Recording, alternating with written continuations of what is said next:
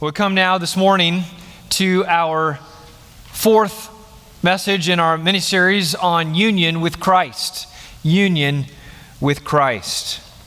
I want to begin by referencing a chapter in Nancy Pearcey's 2004 book, Total Truth. The chapter is entitled, "When America Met Christianity, Guess Who Won?" When America Met Christianity, Guess Who Won? In it, she documents political ideas that gave birth to our nation were also seen to bleed over into the spiritual or ecclesiastical sphere as well. Ideas that were swirling at that time, such as individualism, democratic leadership, or breaking with the tradition of the path to chart a new course, were all in the air in the 18th century. These ideas, as we know, contributed to the formation of the United States over traditional forms of monarchical rule. We didn't have a king. We were charting a new course. However, as these ideas permeated throughout society over the years, they also began to shape the way that people viewed religion and viewed church affiliation.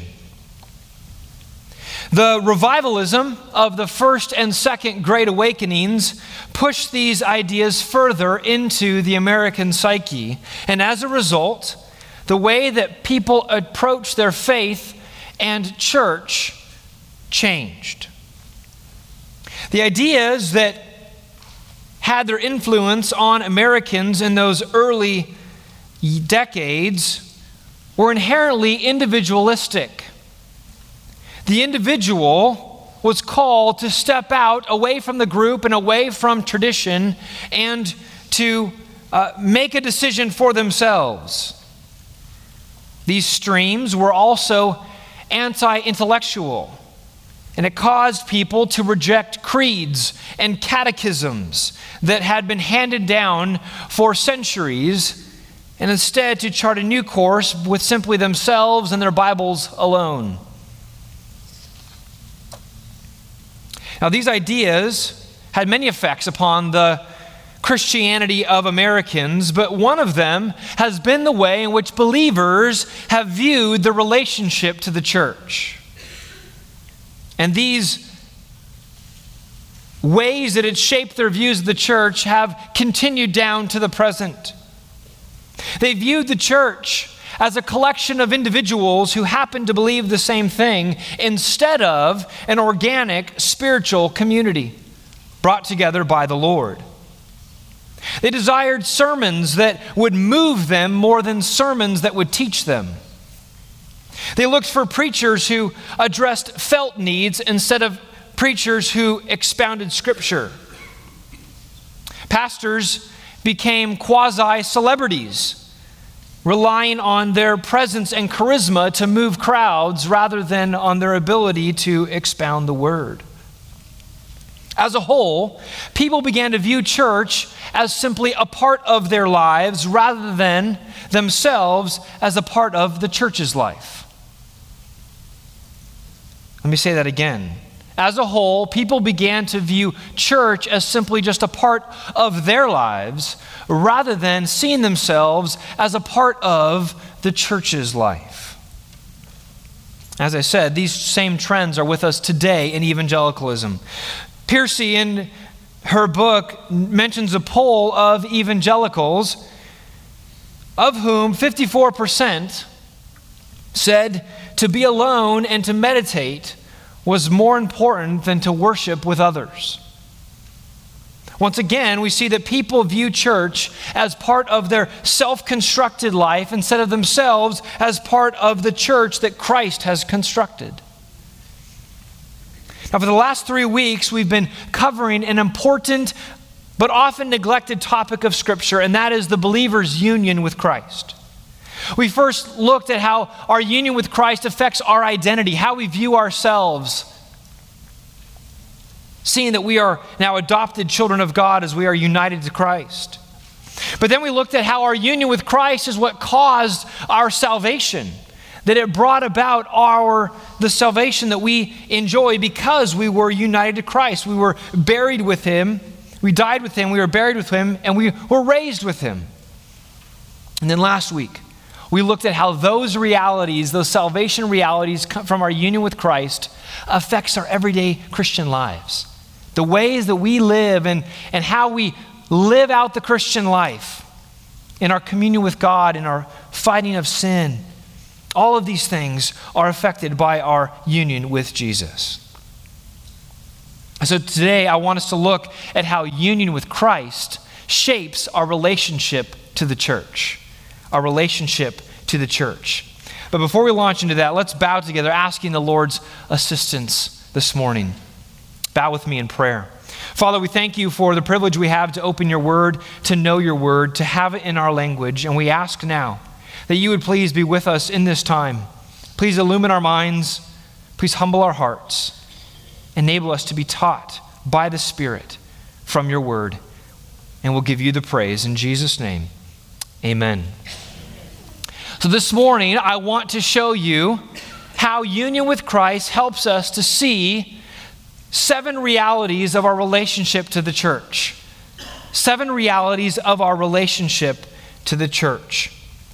And so first, because you are united to Christ, everything we've talked about the last 3 weeks, because you've been united to Christ, number one, your submission to Christ is fundamental. Your submission to Christ is fundamental. When we became a Christian, did we follow him? Yes. Did we believe in him? Yes. Did we receive him? Yes. But we also submitted to him. We submitted to him. Turn with me to Colossians chapter 1.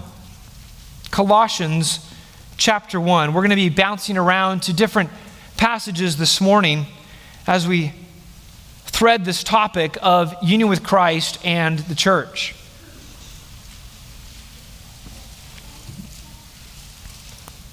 In the midst of the magnificent hymn extolling the unparalleled greatness of Jesus, Paul emphatically states what Jesus' relationship to the church is. Look with me at verse 18 of Colossians chapter 1. It says simply, and he is the head of the body, the church. He's the head of the body, the church. The relationship of the head to the body is found throughout the New Testament, this illustration or this analogy. And it communicates the close relationship that Christ has with his people. It also communicates authority and hierarchy. Jesus is the head, and he has authority over us.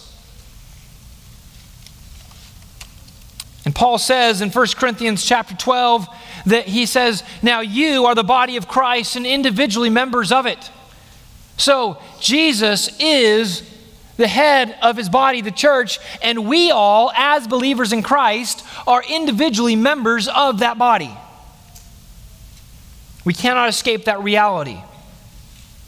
To become a Christian, we did not simply add Jesus to our lives as an accessory. We have not just gotten religious and squared our life away. We have become a member of the body of Christ. And this means, friends, that Jesus is our head. And as our head, we're to do 2 things in relationship to him. Turn with me first to Ephesians, back 2 books to Ephesians chapter 4. The first reality that if Jesus is our head, what does that mean for us? It means, number one, that we are to grow into Christ. We are to grow into Christ. Ephesians 4, verses 15 and 16. Paul writes, rather, speaking the truth in love, we are to grow up in every way into him who is the head, into Christ, from whom the whole body, joined and held together by every joint with which it is equipped, when each part is working properly, makes the body grow so that it builds itself up in love. You see the connection that Paul makes Because Jesus is our head, we're to be growing up into that head. We're to be growing up into Christ. We're to be maturing into Him. It's to change our hearts and our behavior. And He designed that the church, us, the gathered members of Christ, would so work in each other's lives as to produce that maturity. We're speaking the truth in love to one another. We are equipped to build itself up in love. God set it up so that the church could do this work. But the second thing we do as with Christ as our head, first is we grow up into Christ. Secondly is that we submit to Him as our head. Go to Ephesians 5, a chapter later. Ephesians 5, verses 22 through 24, in his instructions to the wife in the Christian home, we also have some statements about the relationship of the church to Christ. Paul says, "Wives, submit to your own husbands as to the Lord. For the husband is the head of the wife, even as Christ is the head of the church, His body, and is Himself its Savior. Now as the church submits to Christ, so also wives should submit in everything to their husbands." Here in the midst of these instructions to the Christian wife, Paul makes it clear that the church is to be submitting to Christ, because Christ is our head. So that means real practically, friends, that here at Foothill Bible Church, Jesus Christ is the head of our church. This church belongs to Him. This is not my church. This is not the elders' church. This isn't even the congregation's church. This is Jesus' church. He is the one that sets the agenda. He's the one that rules over us through His word. This is how Jesus exerts His authority over His church, is through His word. And so insofar as a church is following the Scriptures, that church is submitted to Christ. And if a church fails to follow the Bible, then the church fails to submit to Jesus. It's that simple. And so because we are united to Christ, He is our head, and thus we see that our submission to Him as our head is fundamental. It's basic to what it means to be a Christian. But the second reality that union with Christ helps us to see is that, number two, your unity with Christians is deep. Your unity with Christians is deep. Why don't you turn to John chapter 17. John chapter 17.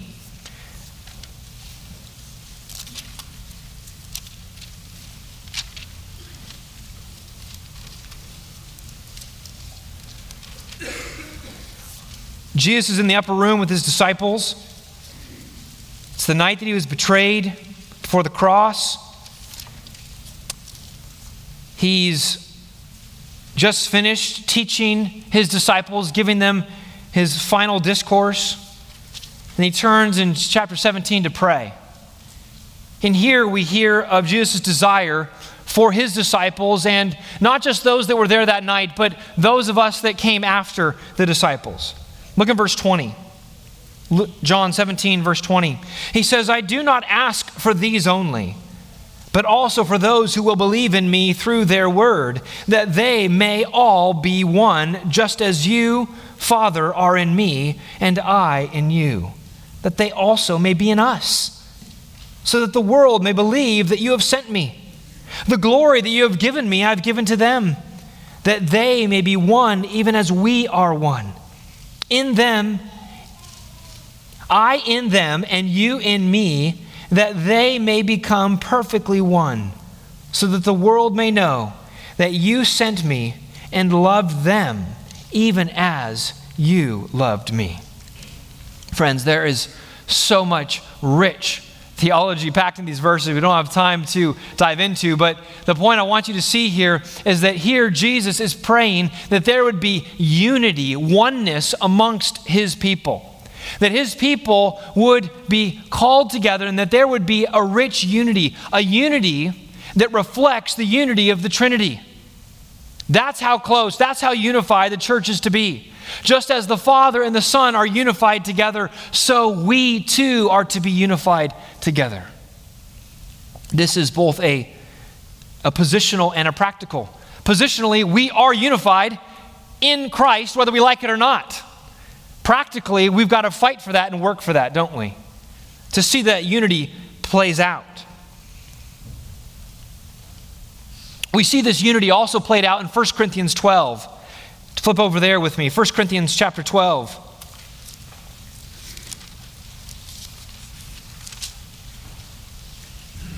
Verses 12 and 13.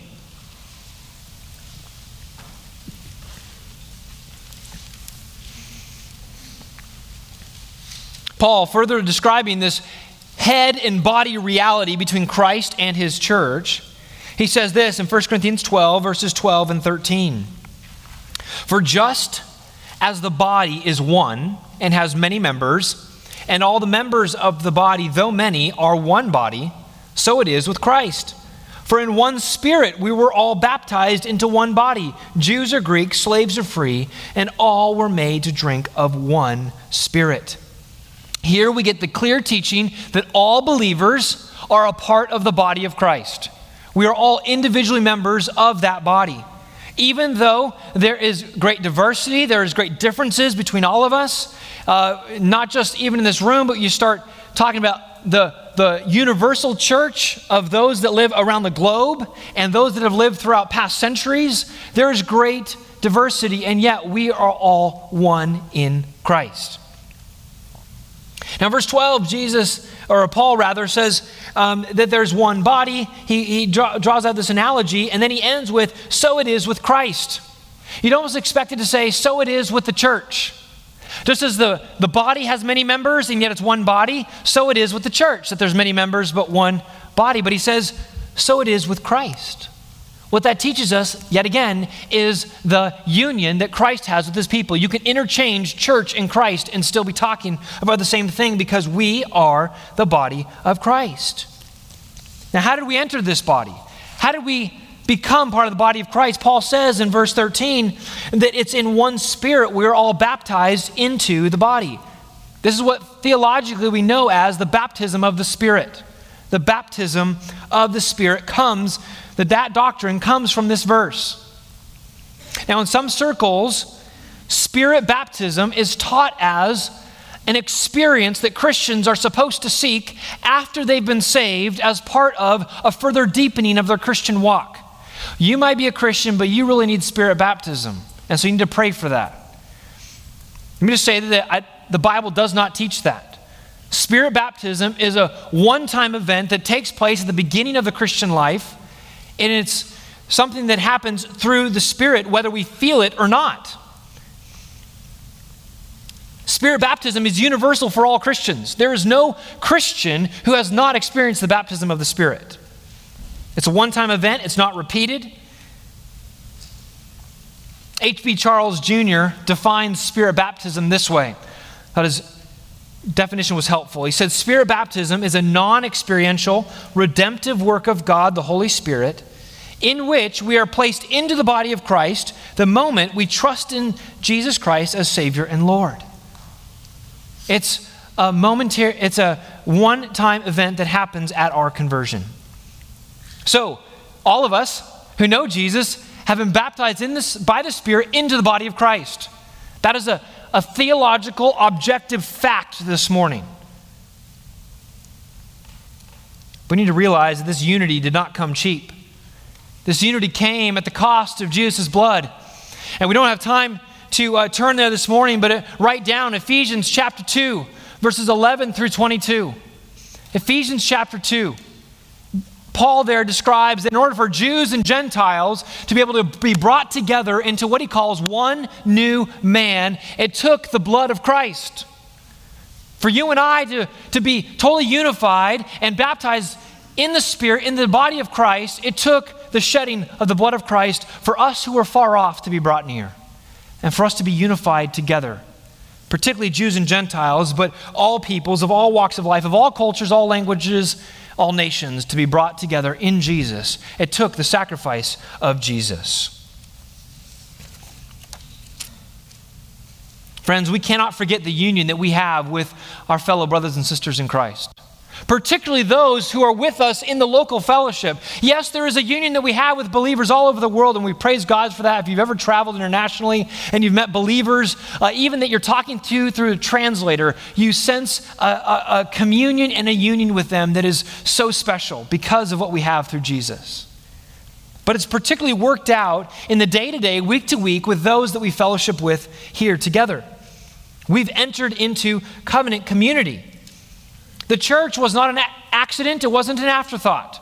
God didn't say, I'm going to make a bunch of Christians and save them, and then, I guess they can get together.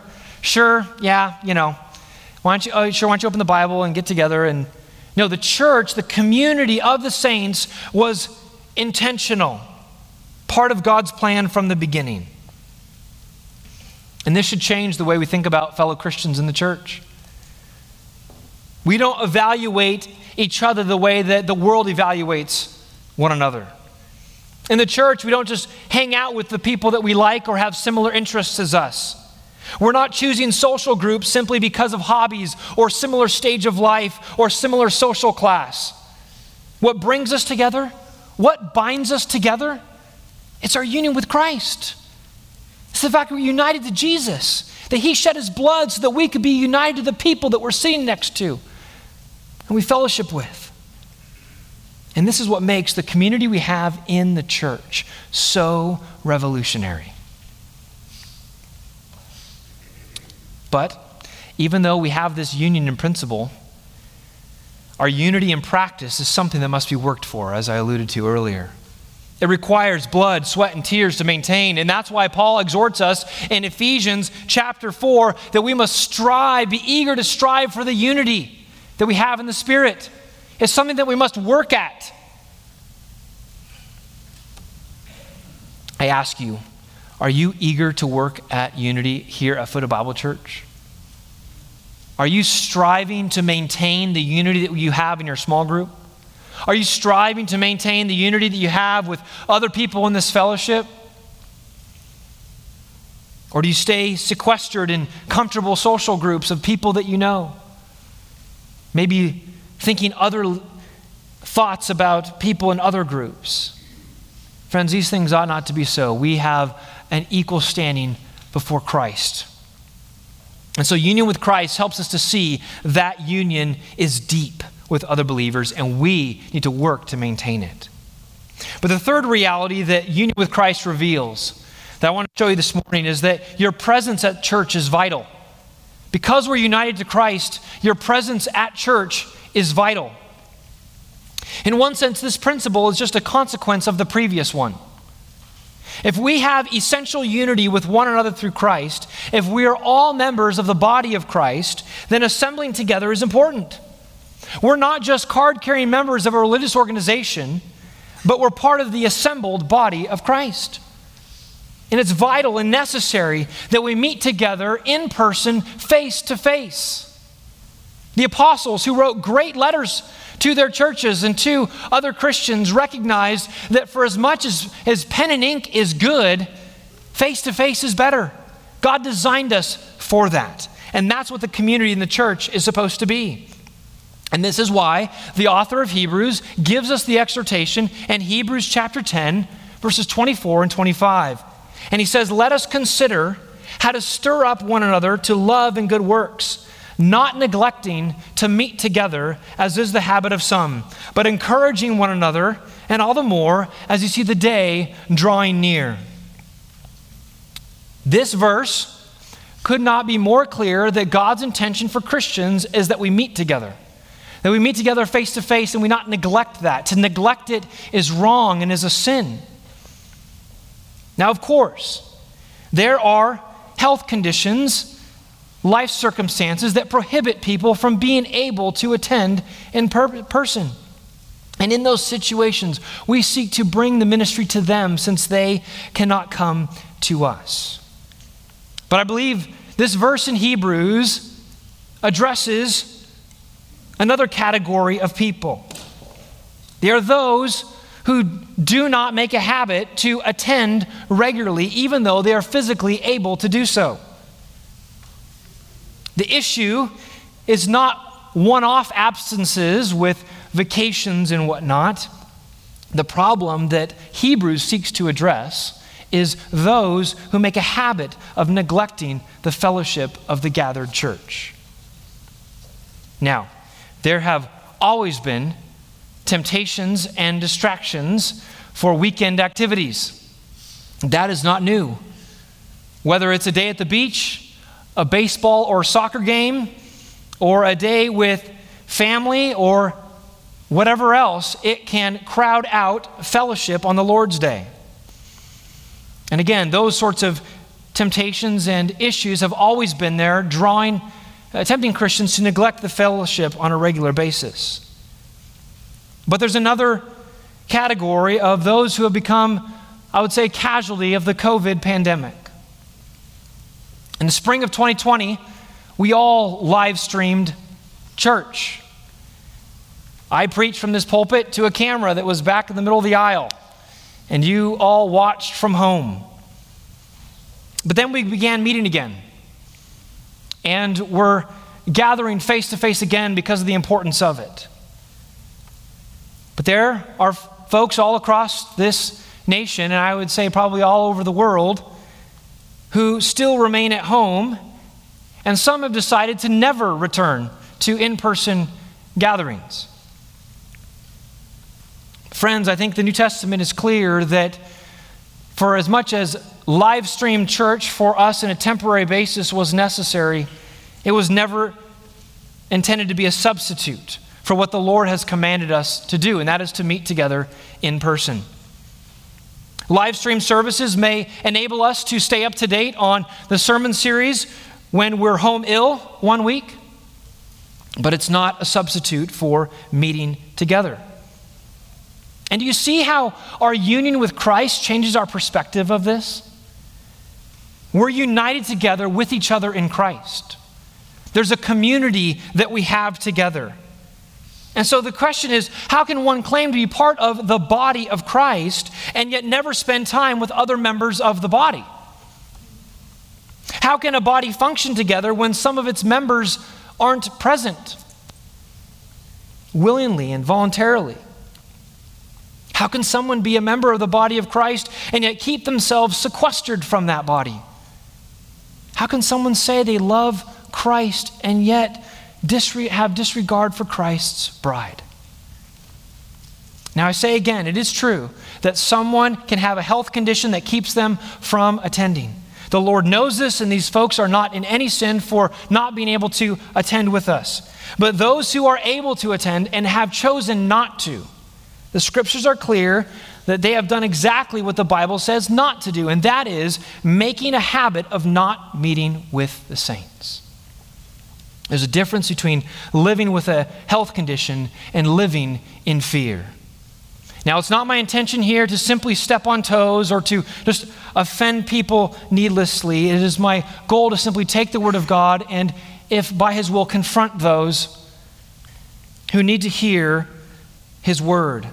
And I pray that God would call his children across our nation who are wayward and are neglecting the fellowship, that God would call them back into face-to-face, in-person fellowship. Because this is what is needed for them, and it is what is needed for all of us who are missing them. So, I believe our union with Christ reveals that our presence at church is vital. Let's look fourthly. The union with Christ reveals that your ministry to the church is needed. Your ministry to the church is needed. 1 Corinthians 12. We already saw that we're members of the body of Christ. And one of the benefits and dynamics of this is that each of us has been gifted by Christ through the Spirit. And we call these spiritual gifts. Now, we don't have time to do a full-bore study and explanation of spiritual gifts in the Bible, but I want you to understand a few things from this passage, 1 Corinthians 12, about spiritual gifts. So let's look at 4 truths on spiritual gifts to hang your hat on this morning. The first is that you have a spiritual gift.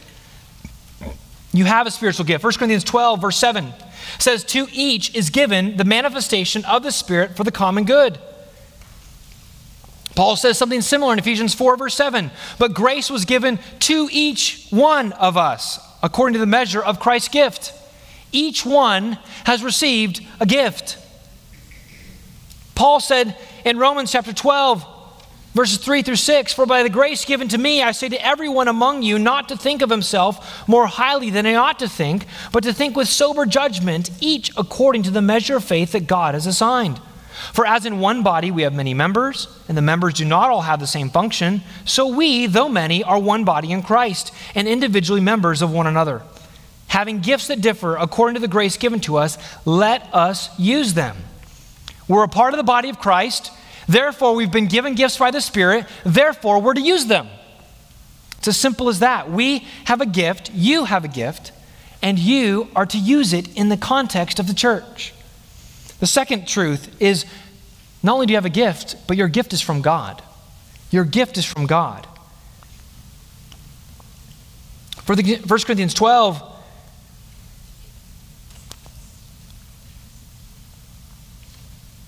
the verse 4 says, "Now there are varieties of gifts, but the same Spirit. And there are varieties of service, but the same Lord. And there are varieties of activities, but it is the same God who empowers them all in everyone." Verse 11, "All these are empowered by one and the same Spirit, who apportions to each one individually as he wills."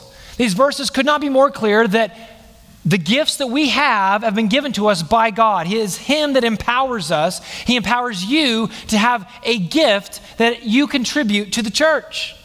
These are spiritual gifts, not simply natural talents. They may accord with your natural talents. They may go alongside your natural talents, but they themselves are not simply natural talents.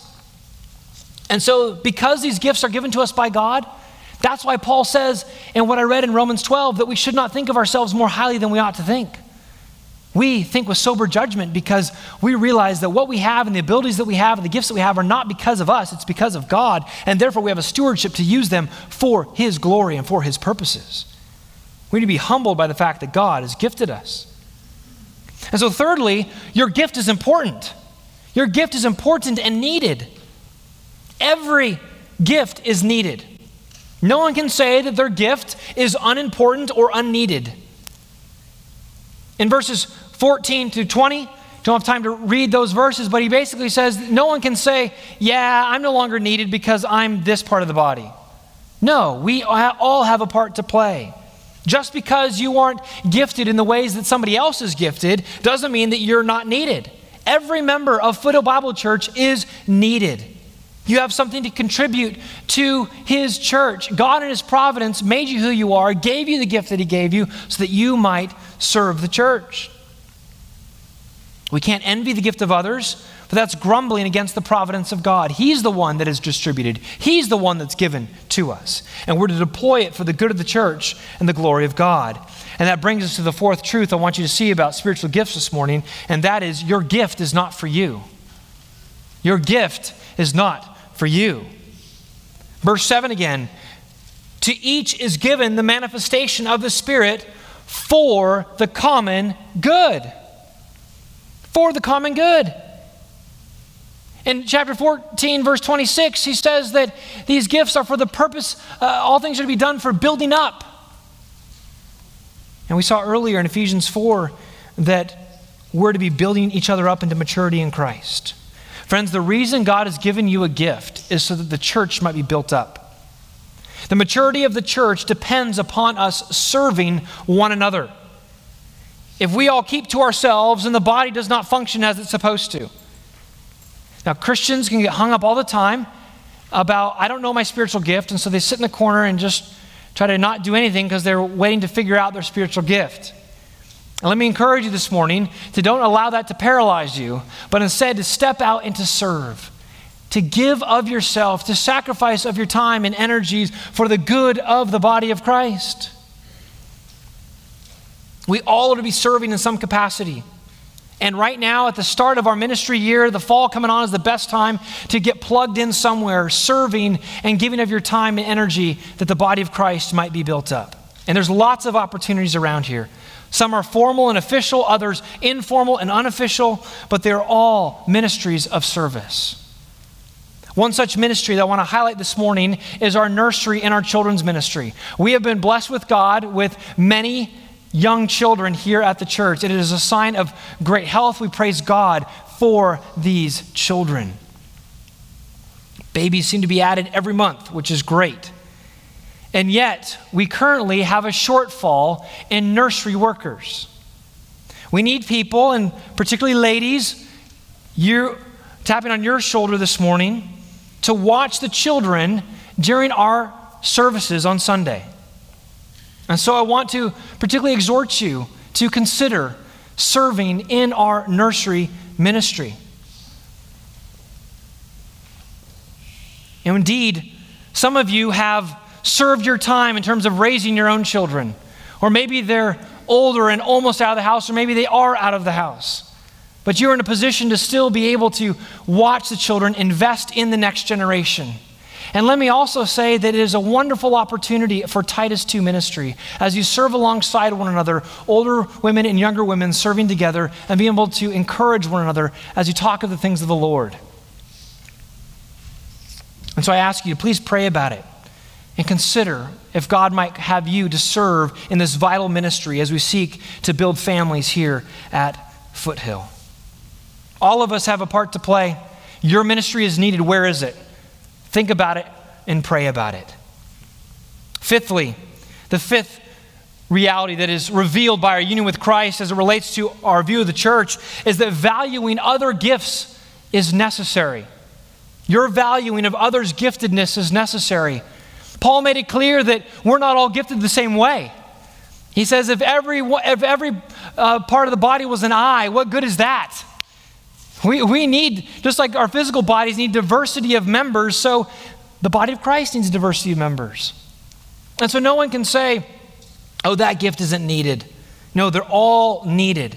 And the diversity, the differences that we find within the church can be cause for the division, but Paul says there's to be no division. Instead, there's to be unity. Why? Because we're united to Christ. We are all in this together. We're all united to Jesus. Diversity shouldn't create division. It should be cause for celebration. Just as on a football team, you've got a lineman, you've got a quarterback, you've got a receiver. They all serve different roles, but they're all vitally important for the game. They're all vitally important to get the touchdown. The same is true in the church. We all have different roles to play, but they're all vitally important. Many different gifts and roles, but we all play a certain part. Sixthly, this morning, our union with Christ also teaches us that your sin against other church members is serious. Because we're united to Christ, our sin against other church members is serious. I don't know, is this something you've thought about? All sin is serious, right? But there's something about our sin against other members of the body of Christ that is particularly egregious. First, I want you to see from 1 Corinthians 6. If you're already in 1 Corinthians, turn back to chapter 6.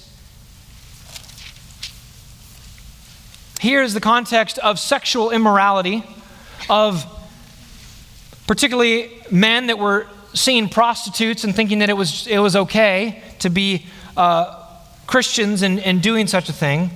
And notice what Paul says in 1 Corinthians 6 verse 15 through 17.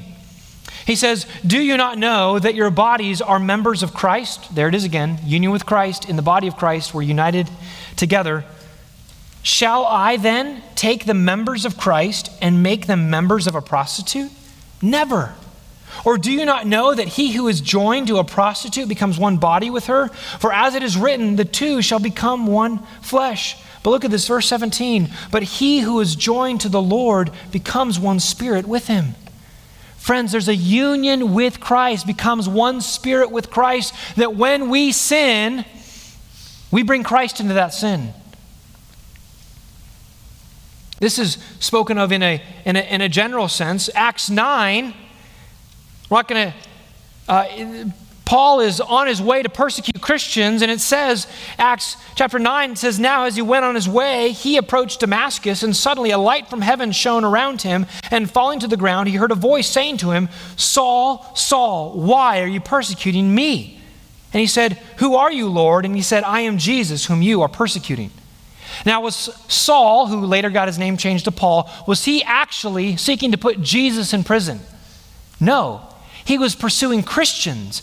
But Jesus Christ from heaven views the persecution of his people as the same as persecuting himself.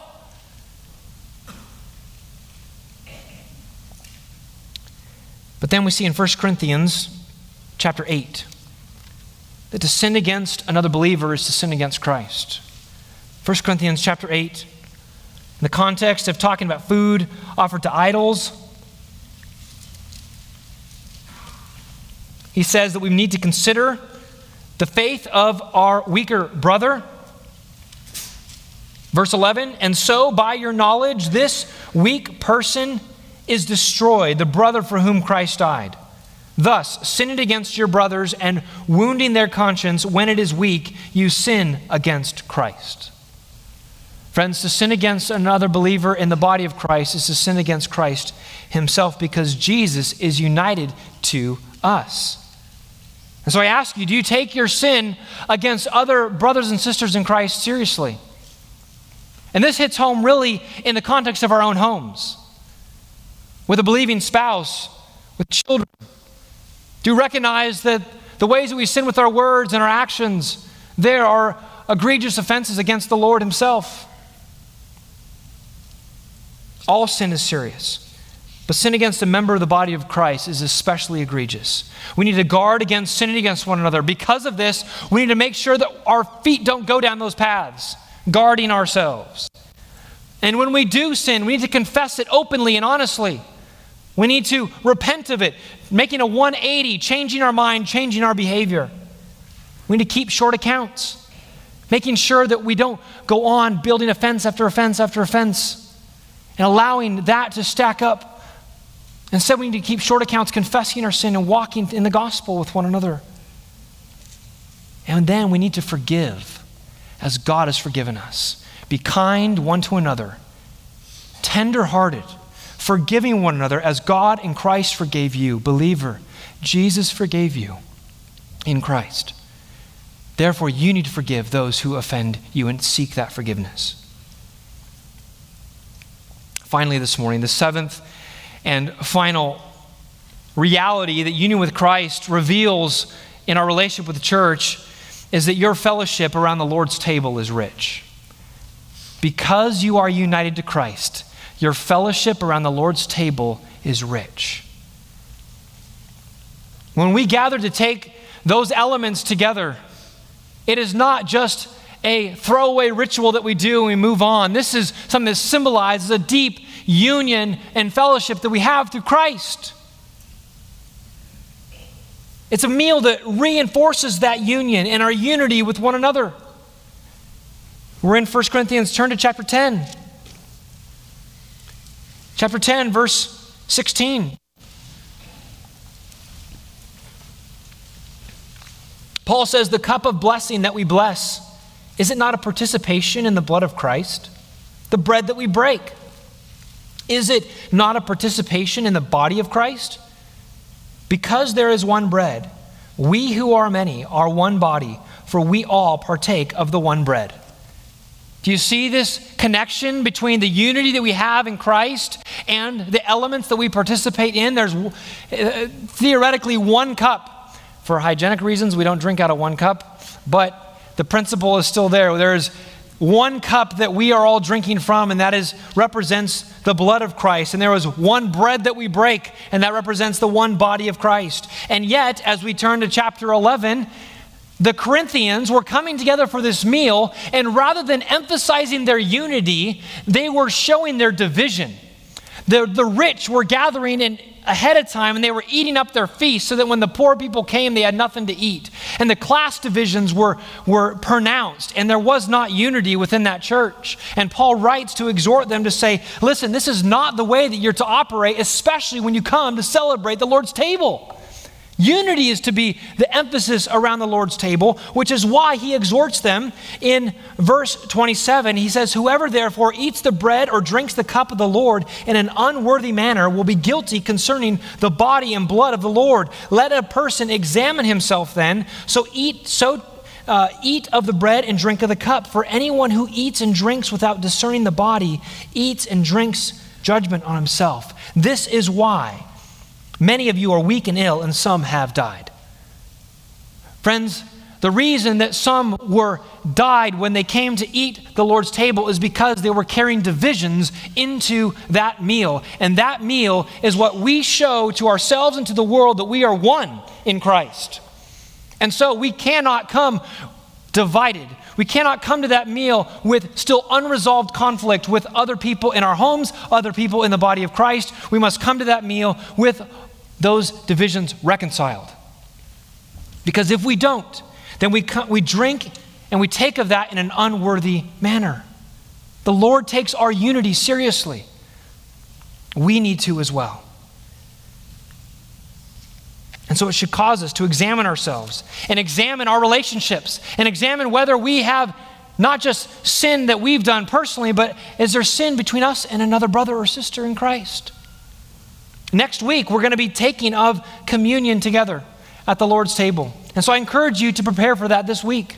Think about the relationships that you have in your home and in the body of Christ. Is there any grudges that you need to confess? Is there any sinful, judgmental behavior that you need to repent of? Are there any that you've shown favoritism towards, neglecting some? I pray that the Lord would reveal those things and enable us to repent, to not hold on to them in our pride, but to confess them and repent them and find forgiveness because of what we're celebrating, the blood of Jesus that was shed so that we could be one.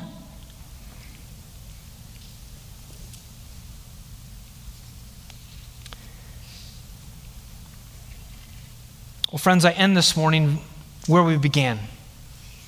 And that is that the view of church today and the body of Christ that's found in the church is very anemic in the evangelical church in our country.